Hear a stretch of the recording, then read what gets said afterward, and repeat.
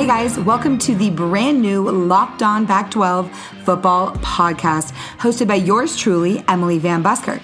Now, some of you may know me from my work with Sideline Sass, your girl's favorite sports podcast. And if you don't, here's a little taste. Your old team, Yes. the Cal Golden Bears, they beat North Carolina today, 35-30. Yeah. Or yesterday, Saturday. And a lot of people didn't think that they would do that, Right. first of all.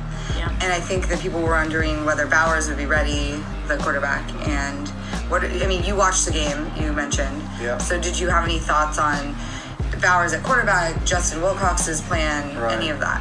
Well, yeah. I mean, I love Cal. I love those kids. You know, I recruited a lot of those kids. I coached them. I love them.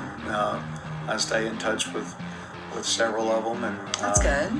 And I expect them to be good. Everybody is doomsday, you know, and you lost this, lost that. We recruited really well.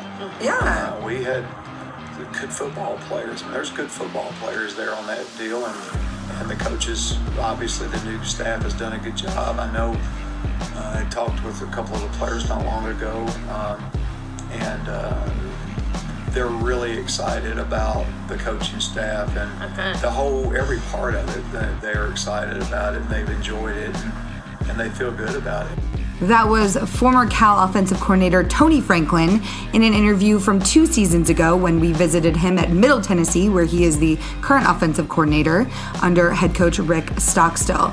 Tony loves the Pac-12 and he loves talking about Cal, so he will definitely be back on this new show soon. So you can look forward to more interviews like that with coaches, players, former players, anybody associated with the Conference of Champions. They are going to be here with bells on. And we'll probably get some sassy takes on all your favorite college football issues of the moment and all the Pac-12 games every weekend. So make sure you subscribe to the new show wherever you listen to your favorite podcast. And don't forget to check out lockedonpodcast.com to find a podcast on your favorite team, whether it's NBA, NFL, or college.